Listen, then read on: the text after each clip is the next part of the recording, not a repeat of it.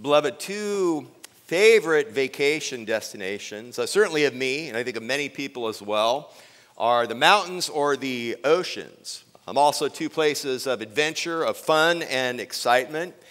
Yet, as by very much of their nature, things can turn on a dime. What might for a moment be a great adventure, a fun time, can turn to disaster. One rope can break, one boat can fail, and there can be a pressing disaster. One ancient mariner, when you think of the oceans, one ancient mariner described his sudden turn towards a maritime disaster. He wrote these words. He said, "Before very long, there rushed down from the land a violent wind called Eurykilo. And when the ship was caught in it and could not face the wind, we gave way to it and let ourselves be driven along. And running under the shelter of a small island called Clauda, we were scarcely able to get the boat under control. And after they had hoisted it up, they used supporting cables in undergirding the ship, and fearing that they might run aground on the shallows of Syrtis, they let down the sea anchor and so let themselves be driven along. The next day, as we were being violently storm-tossed, they began to jettison the cargo. And on the third day, they threw the ship's tackle overboard with their own hands. And since neither sun nor stars appeared for many days, and no small storm was assailing us, from then on, all hope of our being saved was gradually abandoned." You see, that ancient mariner realized that things had turned, and he needed help. His shipmates needed help in a time of great need. And this was written about 2,000 years ago by the mariner was the good Dr. Luke. And you'll read those words in Acts 27, verses 14 through 20. Beloved, we all need, whether we're on a mountain, whether we're on the sea, all days of our life, we need help in times of need. We need pressing, continual help, and especially there are times and moments that press in hard on us. Beloved, please open your Bibles to Hebrews chapter 4. Our passage this morning are verses 14 through 16. And what we have here is the author is picking up a theme that he brought out all the way back in chapter 2, verses 17 and 18 of Hebrews. The author wrote, "Therefore he had to be made like his brethren," speaking of the Son, speaking of Jesus. "He had to be made like his brethren in all things so that he might become a merciful and faithful high priest in things pertaining to God to make propitiation for the sins of the people." And the author picks up there in chapter 2, verse 17, a main theme of this entire sermonic epistle, the high priestly ministry of Jesus on your behalf and my behalf. He mentions Jesus as high priest again in chapter 3, verse 1. And what he's doing here in verse 14 of chapter 4 is he's picking up the theme that he had started back in chapter 2:17, in that there was an interruption. In chapter 3, verse 7, he interrupted his thought of the high priestly ministry of Jesus to bring out for us and to point us to an example of the faithlessness of the nation of Israel that came out of the Exodus and their tremendous failure in the wilderness, where their corpses scattered the wilderness because of their disobedience, because of their unbelief. And he broke out and interrupted his flow of thought of this great high priest that we have in Christ with that example. And now he is picking it up again. And see, the situation is, man, you and I, all of us, every human, man in his rebellion has indeed turned his back on God. History and certainly contemporary circumstances confront us with the fact that however we may slice it, whatever our opinion may be, man is not as God intended man to be, nor designed man to be. Our circumstances are flawed. Our character is impoverished, and our lives are out of sync. We are out of sync with our family members, with our neighbors, with our co-workers, because at times we are out of sync with one another at best, and always at worst, because we are out of sync with the Creator God who made us. That is the problem. And so what the author does here is he begins a next major section in chapter 4, verse 14 that runs through the end of chapter 7, the high priestly ministry of Jesus.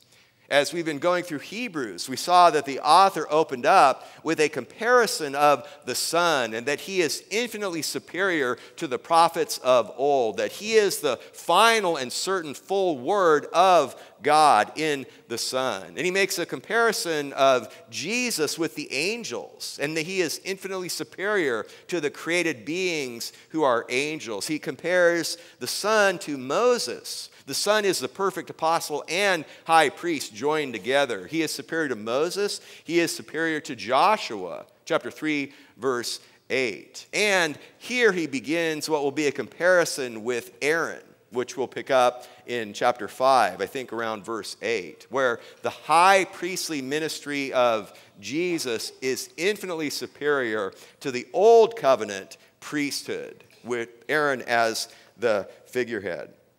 And what Martin Luther wrote is he is talking about this transition that we go from verse 13 to verse 14.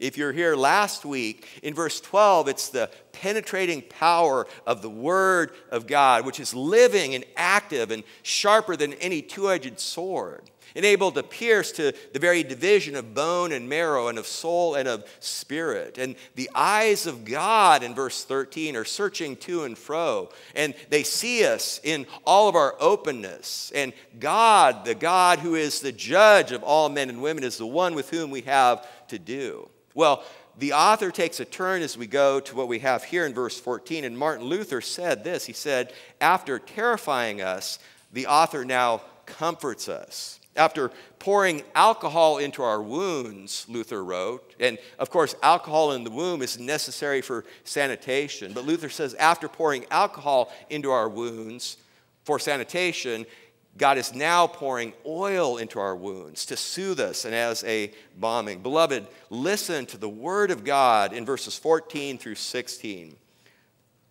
We read, since then, we have a great high priest who has passed through the heavens, Jesus, the Son of God. Let us hold fast our confession. For we do not have a high priest who cannot sympathize with our weaknesses, but one who has been tempted in all things as we are, yet without sin. Let us therefore draw near with confidence to the throne of grace, so that we may receive mercy and may find grace to help in time of need. Beloved, this is the word of God read in your hearing. Please attend to it as such. These verses are present help in a time of need, in times of trouble. Now, just to kind of have an outline here, we're going to have two words to kind of bracket these verses. Two words, transcendence and immanence. Two theological words. The word transcendence, both words describe the attributes, perfections, or two different attributes, two different perfections of God. Transcendence describes the fact that God is other, his holiness. He is completely separate from his creation and completely independent of his creation. He is outside of his creation and not limited to it or by it. That is God's transcendence. God's immanence, I-M-M-A-N-E-N-C-E, describes the fact that even though God is transcendent and outside and infinitely above all of his creation, at the same time, he is permanently, continually pervading and sustaining the universe. We've even seen that earlier in Hebrews about part of the ministry of the Son is he upholds the very existence of the universe. He sustains the universe. He is continually present and actively operating within his creation. And what God is doing here in these three verses is he's describing the ministry of the Son in the context of both the transcendence and the immanence. Verse 14 and then verses 15 and 16. And beloved, the intent here is that you and I would be constant worshipers within the veil, in the very presence of God in heaven, even as we are gathering together here this morning. We Remember, in the context, the author is talking to a group of Jewish Christians, and many of the original audience are considering and thinking about throwing the towel in, spiritually speaking. They're facing severe oppression, even from their ethnic brothers and sisters, and they're faint-hearted and weak-kneed. And the author wants them to be encouraged to hold fast. And especially as Jewish Christians, this original audience understands what it means to have a priest. They know what a high priest looks like. And what the author is telling them and what God is telling you and me is you have a priest, not just on earth, you have a priest right now interceding for you, ministering on your behalf in heaven in the true tabernacle of God, so that, beloved, you and I would not drift away, so that we would not shrink back, and that you and I would hold fast, lest we fall greatly. We would hold fast our confession. So, first, the transcendence of God, which is borne out in the transcendence of the Son. And also what we have in both of these points is we have a cause and effect. We have two causes and two effects. The first cause and effect in verse 14 is his infinite supremacy encourages us to hold fast our confession. The second cause and effect in verses 15 and 16 is his intimate sympathy encourages us to draw near with confidence. So first, the first cause at the beginning of verse 14 is his infinite supremacy.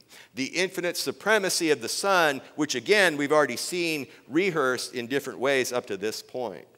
And beloved, what God wanted the original audience to understand and what he wants you and I to understand is right now as I preach, right now as you and I breathe, there is a great priesthood being exercised in heaven. There is worship right now in heaven that is joined together with our corporate worship. Our corporate worship in our local body is joined together with the corporate worship of every Bible-believing church here in Gilbert and in Phoenix and Arizona and around the world, and with the worship in heaven.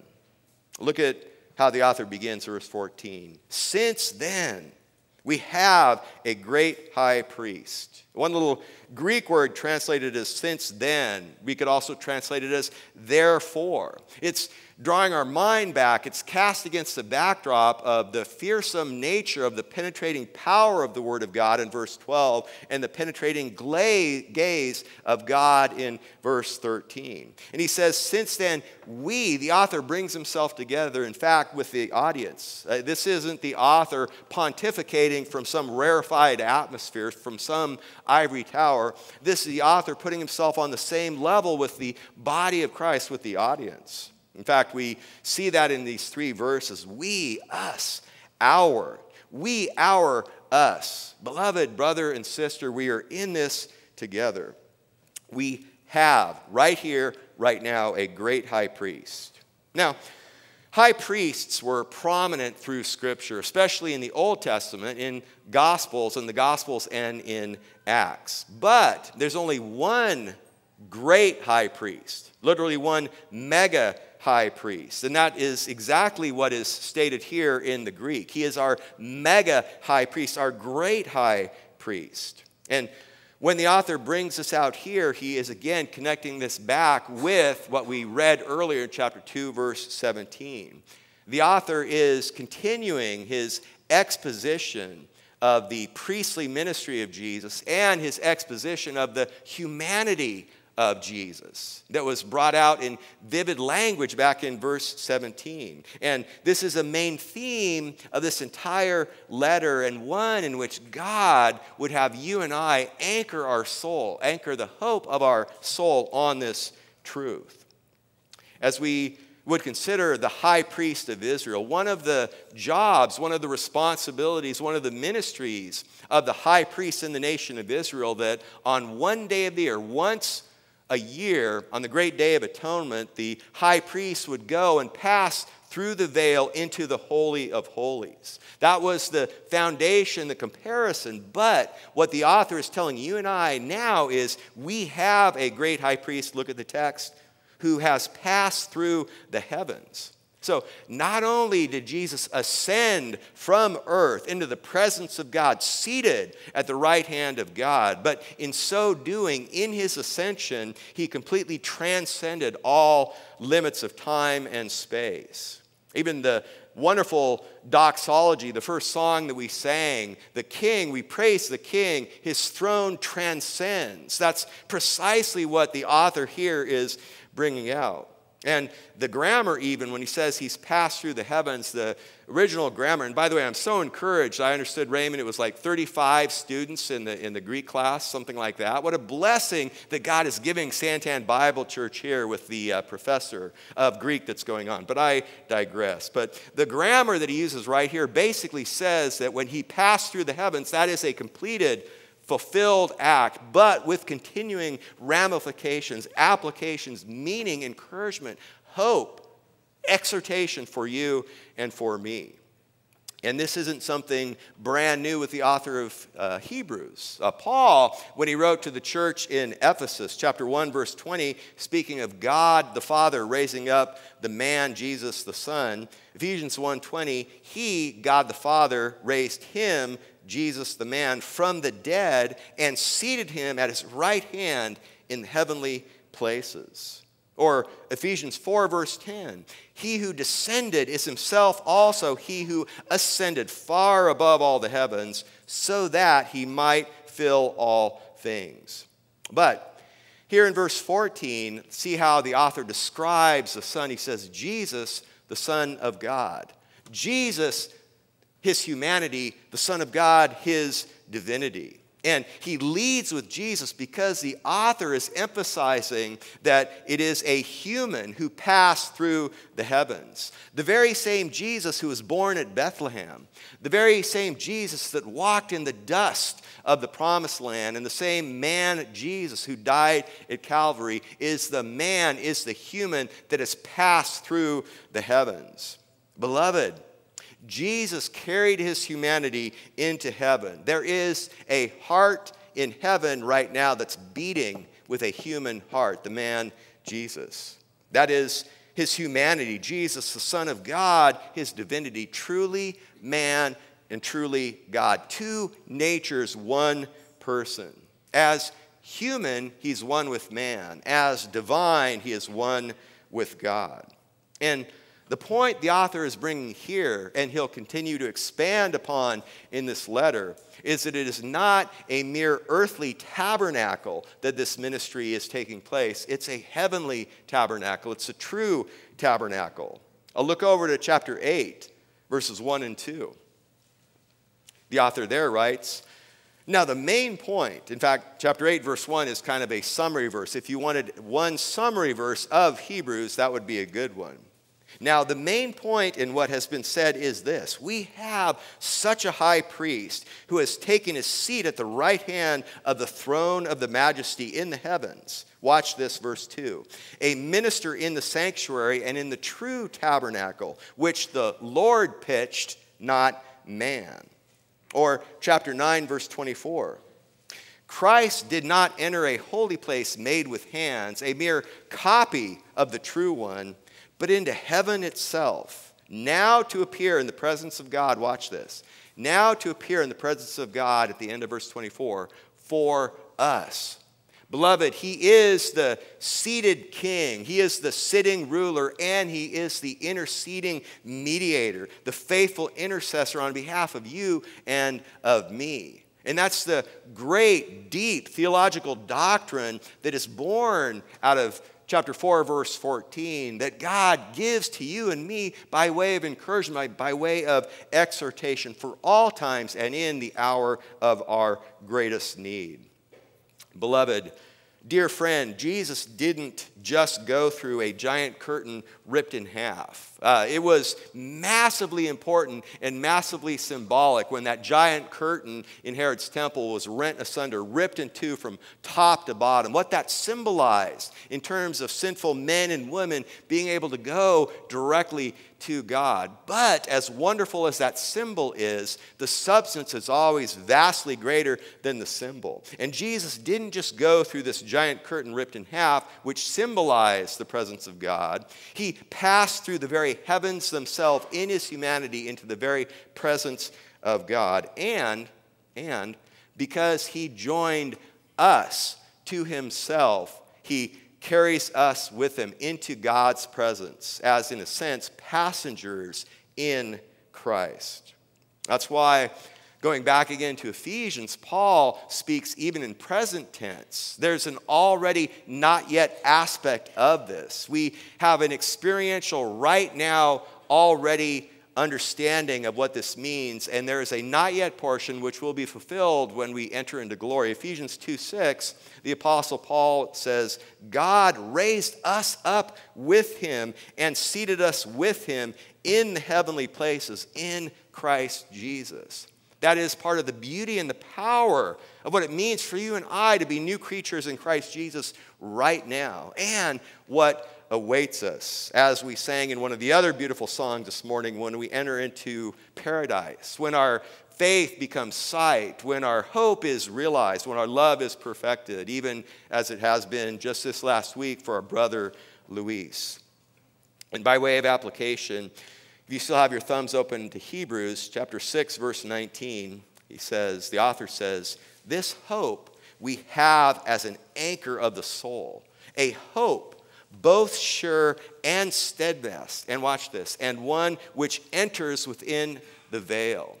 Beloved, dear brother and sister, worship within the veil. That's what awaits you forever and ever. That's what you experience. You and I experience right here, right now, together as a corporate local body and individually. In the morning when we rise early and open up the Word of God and study and have God speak to us, with the gift of God speaking to us, as we saw in Hebrews 4, 12, and 13, and when we speak back to God in prayer, as we are even seeing now, and especially will see in verses 15 and 16.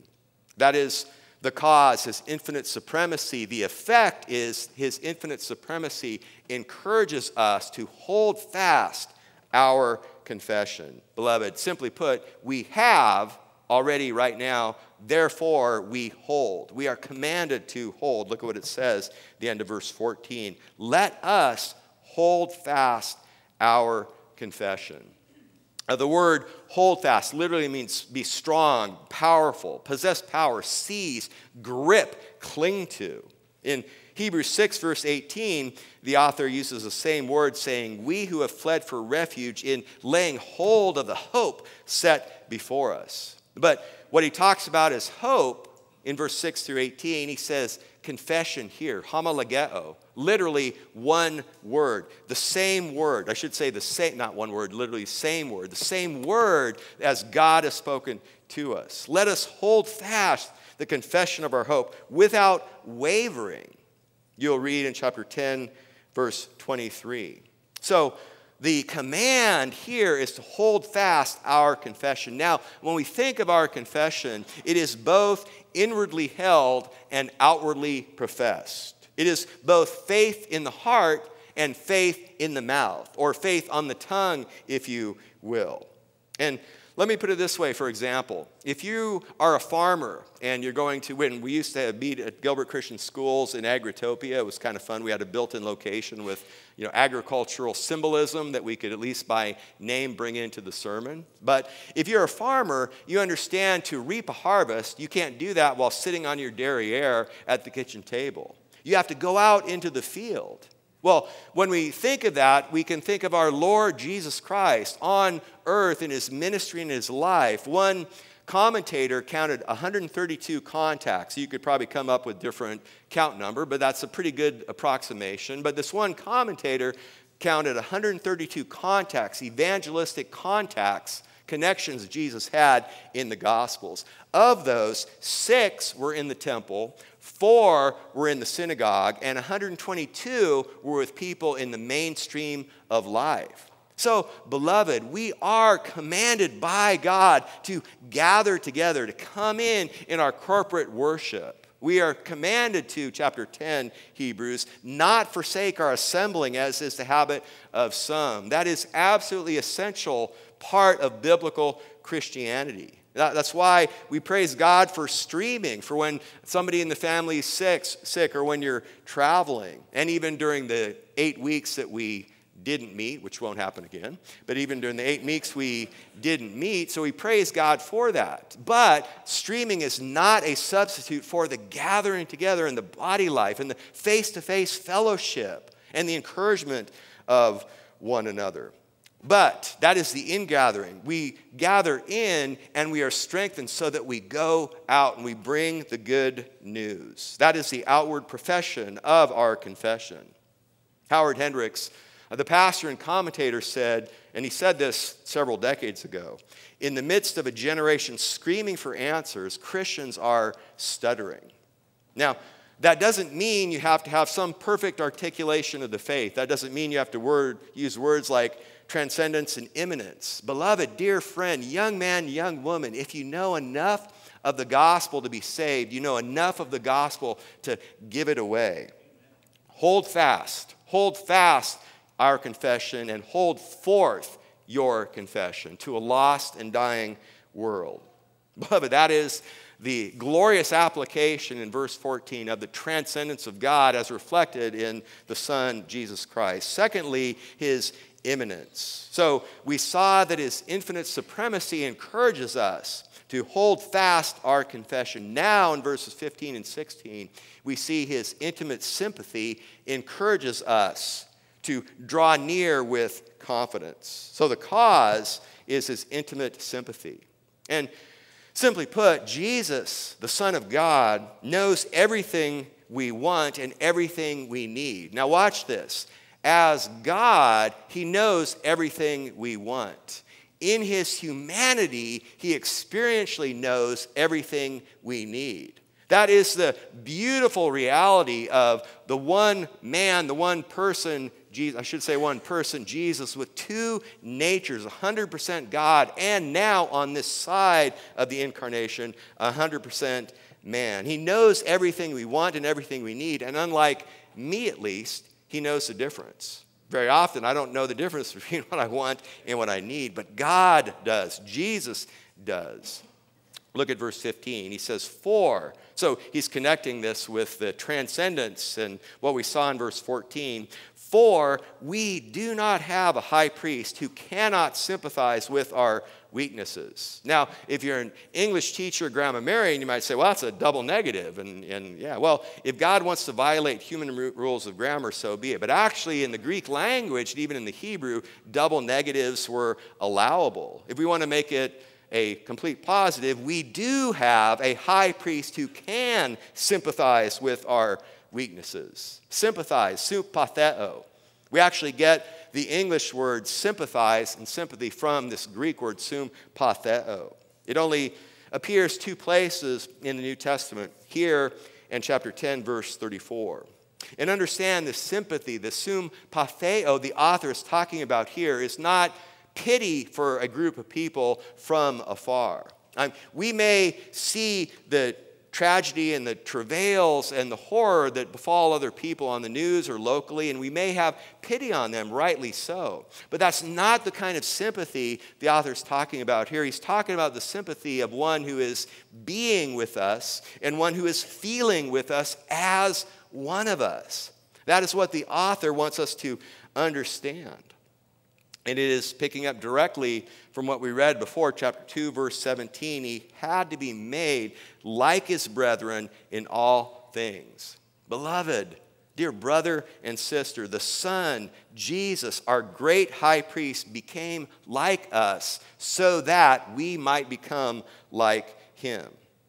Now, having said this, having read this, one might have the reasonable and logical question, well, can he really sympathize with me? I mean, about half of us here are women. He was a man. I mean, can he really sympathize with what I go through as a woman? You might be a married man. Well, Jesus was single, so can he really sympathize with me as a married man? Now, what the author does, he gives a built-in answer. He says, we don't have a high priest who can't sympathize with our weaknesses. Now look at this. This is the answer. But one who has been tempted in all things as we are, yet without sin. He was tempted, and the temptation of Jesus was sweeping in all things. It was similar as we are, and it was sinless, yet without sin. And beloved, what God is communicating to you and me is Jesus, as a man, experienced real weaknesses and real temptations. And in fact, he was tempted like no one's ever been tempted before or since. I mean, we might think, can the sinless God-man really sympathize with me? I mean, was he really tempted? And understand this, he was tempted at degrees and levels with an intensity that you and I couldn't even begin to imagine. He felt the full force of temptation far beyond anything you and I could imagine or even endure. Now, to help us understand this, let me tell you how temptation works with an illustration. Think of a little tug of war with two people. We could take my beautiful little niece, Aria Miller, and maybe have her friend, Ari Teasy, two toddlers, give a little rope to them and say, okay, hold on to this, and we could have a little tug of war, and it wouldn't take too much pulling to win that. Or we could go to Viviana Whitney and Emma Eli, an 8-year-old and a 10-year-old. Okay, you have a little more resistance, but okay, we could still pull that out. Or maybe Scott Mom and I, so two men, we can hold on to it. Or we can have Zach Miller and Kingsley Sorhay, and you need 7 or 8 men to get them. Okay, but eventually that will go. But now, here's the point. Take the end of that rope and affix that to a solid granite wall. And you can pull, it doesn't budge an inch until finally the rope is snapped. Beloved, that is a perfect illustration of Christ. You or I, in our frailty and weakness, even as we grow in Christ, our resistance against temptation grows, and our mortification of deeds of the flesh and our victory over specific temptations grow in frequency, and we praise God for that. But still, on the side of glory, again, in our frailty and weaknesses, there are different levels of our resistance against sin before we give in. But Jesus Christ didn't budge 1 inch. He didn't budge 1 nanometer, 1 attometer. So, sorry, you can put the engineer in the pulpit, but I guess you can't get the engineer completely out in the pulpit. Beloved, the point, I just back on track here. Beloved, the point is Jesus, the man in his humanity, he passed through stresses and strains no other man or no other human or woman ever knew. He was tempted directly by Satan. He was tempted by circumstances that were far more intense, infinitely more in his perfect sinless humanity than you and I could imagine. The temptations came to him with far greater intensity than to us, whose minds and wills have weakened because of failure. And his point here is Jesus endured triumphantly over every form of testing without any weakening of faith or any relaxation of his obedience. Never once did he permit the temptation to become sin in his heart, in his thoughts, or in his actions. He never yielded until the full force was spent, until the rope of temptation snapped every single time, on the outside and on the inside. Beloved, the point here is you have a mediator. You have a priest interceding right now in heaven on your behalf, who experienced the whole force of the battle, one who suffered the full pull of temptation. And look at the text, verse 15. It reads, yet without sin. Literally, without sin. Now, depending on your translation, my translation, the little word yet there is in italics, which is an indication it wasn't part of the original text. It was added by the translators. And in this case, I think that yet, that italicized yet, actually isn't helpful, because that almost implies that there's a necessary correlation between temptation and sin. And what God is communicating here is the Son, Jesus, was tempted to the full force of temptation. He passed through the path of temptation with an utter absence of any sin, without sin, period. And it helps us understand this as well. In his perfect, infinite sympathy, his infinite, I should say, capacity for sympathy for each and every one of us, no matter our gender, no matter our background, no matter our situation, it was not his experience of sin that enabled him to sympathize, but rather his experience of being tempted to the utter limits that enables him to sympathize with you and with me. And just kind of a side human application that came to my heart and mind in thinking of this is very often many Christians have the misperception that if you want to minister to someone who is ensnared by a certain stream of sin, the best ministry to that person would come from someone that has recovered from that kind of sin. For example, if you want to minister to a drunkard, the best person to minister is a recovered drunkard. That's not so. Now, you could have a recovered drunkard that could have a wonderful ministry to drunkards. I can think of an example when I was overseeing the outreach department at Grace Community Church in Southern California. One of the 17 local outreach ministries we had was a jail outreach ministry. And the deacon we had over the jail outreach ministry is a man that about 15 years before had been in jail, had been ministered to and evangelized by the very same ministry. God saved him. He was discharged from prison. He came, started attending, faithfully growing in the grace and knowledge of God, and became deacon qualified and was the one that was leading the jail outreach ministry. So you can have something like that, but it is wrong to think you have to have someone in that who has recovered or beaten that sin to minister in that regard. Not in the case of sin, but the Apostle Paul, who was single, it seems to me he had a pretty good ministry to married people, for example. But back on our text here. Our weaknesses. He sympathizes with your weaknesses. And this tells us as well, this without sin tells us that our weaknesses are not necessarily synonymous with sins. But these frailties, we know, can become occasions for sin. And there are also opportunities for the power of God and the triumph of grace. That's why in verse 18 of chapter 2, since he himself was tempted in that which he has suffered, he's also able to come to the aid of those who are tempted. Beloved, in our day-to-day temptations and trials, Jesus sympathizes with us in our weaknesses at every level. And listen, your king has become your brother. Your judge has become your savior. Your king has become your brother. Your judge has become your savior. And this, beloved, is what we need in our hour and moment of need. And really what we need every day, every moment of every day, especially when our weaknesses seem overwhelming. This is what we must hold fast. So that is the second cause, his infinite sympathy, which finally encourages us with the second effect, to draw near to God with confidence. Look at verse 16. Let us therefore draw near with confidence to the throne of grace. Again, part of the common theme that runs through the whole book. Chapter 7, verse 25, if you want to turn over a couple pages.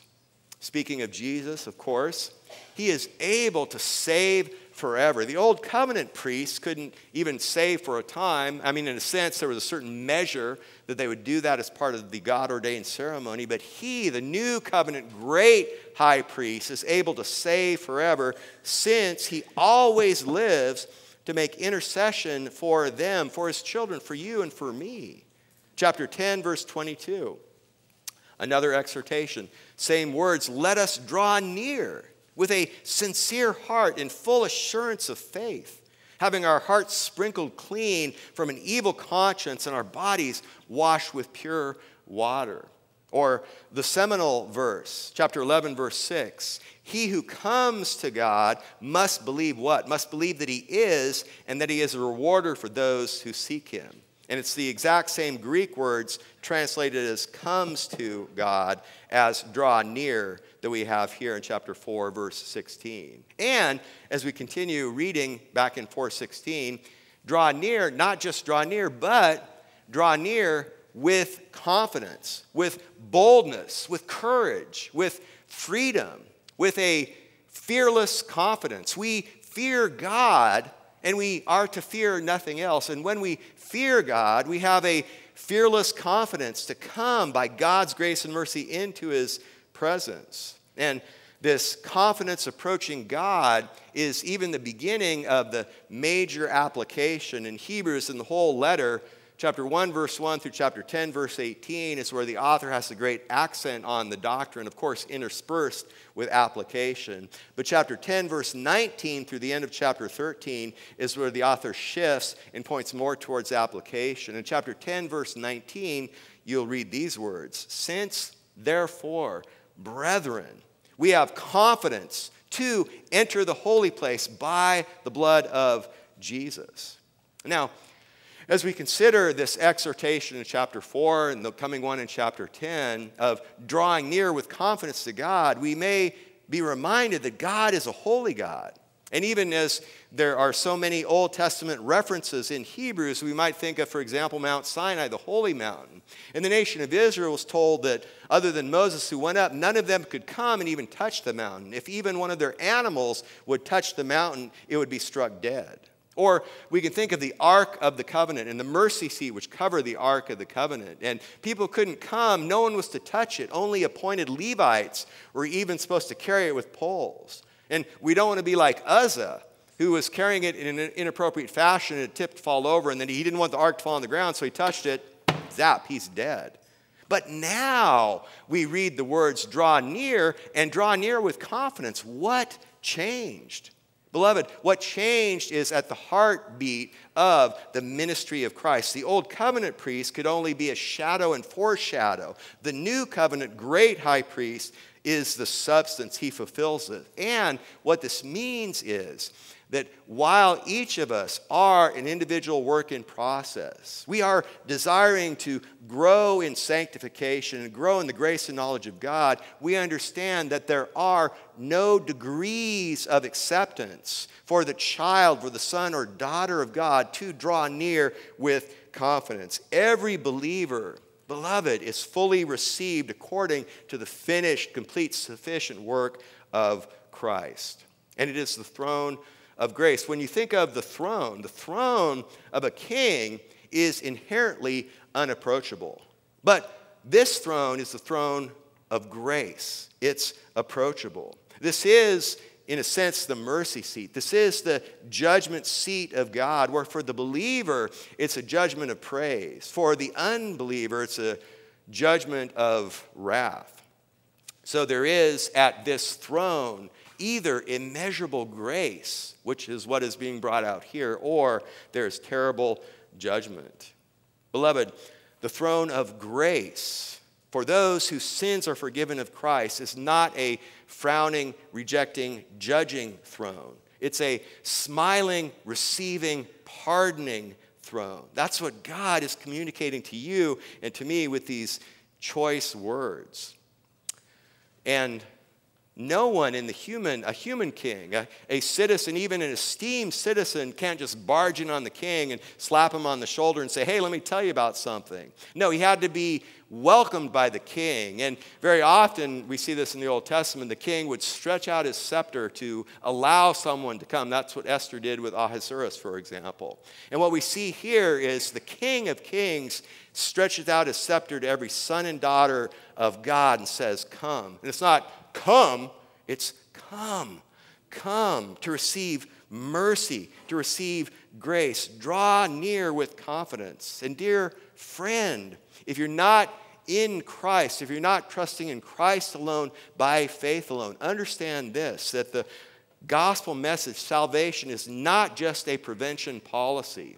It's not a get-out-of-hell ticket. There is, to be sure, a negative warning of judgment and wrath. And there is a positive exhortation and offering of mercy and grace. That's why you see, look at the end of verse 16. So that, hina, purpose, so that we may receive mercy and may find grace. We may receive the mercy that's right there, and we may seek the grace that is there to be found. Westcott, the 19th century English commentator, said this, quote, man needs mercy for past failure and grace for present and future work. He continues, mercy is to be taken, that's what we receive, as it is extended to man in his weakness. Grace is to be sought, that's the find, by man according to his necessity. That we may receive mercy and may find grace finally, look at the very end, to help in time of need. The Greek word translated as help is quite fascinating. It's a nautical term. Now, you don't find many nautical illustrations and analogies in the Bible because Israel was a land. God promised Israel land, not a sea. But there are occasional ones. We saw one earlier in Hebrews. But it's fascinating here. The word help describes supporting cables that would undergird a ship. And in fact, when we read that ancient maritime disaster from the ancient mariner, good Dr. Luke, in Acts 27, verses 14 through 20, in verse 17, Luke writes, after they had hoisted it up, they used supporting cables in undergirding the ship. Same word translated as help in Hebrews 4:16 is the supporting cables in 27 verse 17. Beloved, we are a needy people. And it's Christ's business in heaven. His ministry in heaven is your great high priest to see your needs supplied and your trials and temptations met. And he gives you help at the right moment in your hour of need. The help may be material, it may be emotional, may be physical, may be spiritual, but understand this, whatever God's answer to your hour of need, your time of need is, that situation will be met with comforting, healing, and need-meeting power of Christ. Beloved, God's plan is that you and I would habitually come to the throne of grace. And this isn't anything new. David, Psalm 55, evening and morning and at noon I will complain and murmur and he'll hear my voice. Psalm 119, verse 62, at midnight I will rise up and give thanks to you because of your righteous ordinances. Beloved, this is the gift of God. Verses 12 through 13, that's the gift of God where God speaks to you. Verses 14 through 16 is God's gift to you where you and I speak to him. And we don't have to have perfectly, again, articulated prayers. Richard Sibbes, the Puritan, said, God can pick sense, God can extract sense even out of confused prayer. But let us excel yet more in our prayers, not with the language that we use per se, but with the fervor, with the intensity, with the desire, with the frequency. Daniel Burham, who is the main architect of Chicago, he said this, and this was purely at a secular temporal level, but it reflects excellence. This is what he said, quote, make no little plans. They have no magic to stir men's blood and probably themselves will not be realized. Make big plans. Aim high and hope and work, remembering that a noble logical diagram once recorded will never die, but long after we are gone will be a living thing asserting itself with ever-growing insistency. End quote. Again, good words of excellence at the human level, but for us as believers, let us do everything we do with excellence for the glory of God. Pray fervently. The fervent prayers of a righteous man or righteous woman accomplish much. Beloved, are you a constant worshiper within the veil? It's not a magic trick. Those who don't fall away, those who don't drift away, those who don't pull back, those who don't yield to the little tug of temptation are those who hold fast and hold forth. They are, simply put, those who listen to God speak daily, and those who speak to God daily in quiet time, in couple time, in individual time, in family time, in corporate time. Beloved, please join me as we go to the Lord in prayer. Lord God, we praise you and thank you for your grace and for your mercy. Thank you, Lord Jesus, for who you are. Thank you for what you have done and what you are doing right now and what you will do. We praise you and thank you that even as we consider our departed loved ones who have gone into your presence, we know that that is what awaits us. And we praise you and thank you that we can experience that right here, right now, as we worship within the veil from this side of eternity, from even earth itself. Be glorified, Lord God, in all that we do. And Lord God, for anyone that is here this morning, listening or watching even later, that aren't truly trusting in you alone by faith alone, we pray, Lord, you would penetrate their hearts with the imperishable seed of your truth, and you would have life where there was no life before, spring forth and bear much fruit for your glory, for their joy, and for the furthering of the harvest. It is for your glory and for your honor, Lord Jesus, that we pray and that we sing. Amen.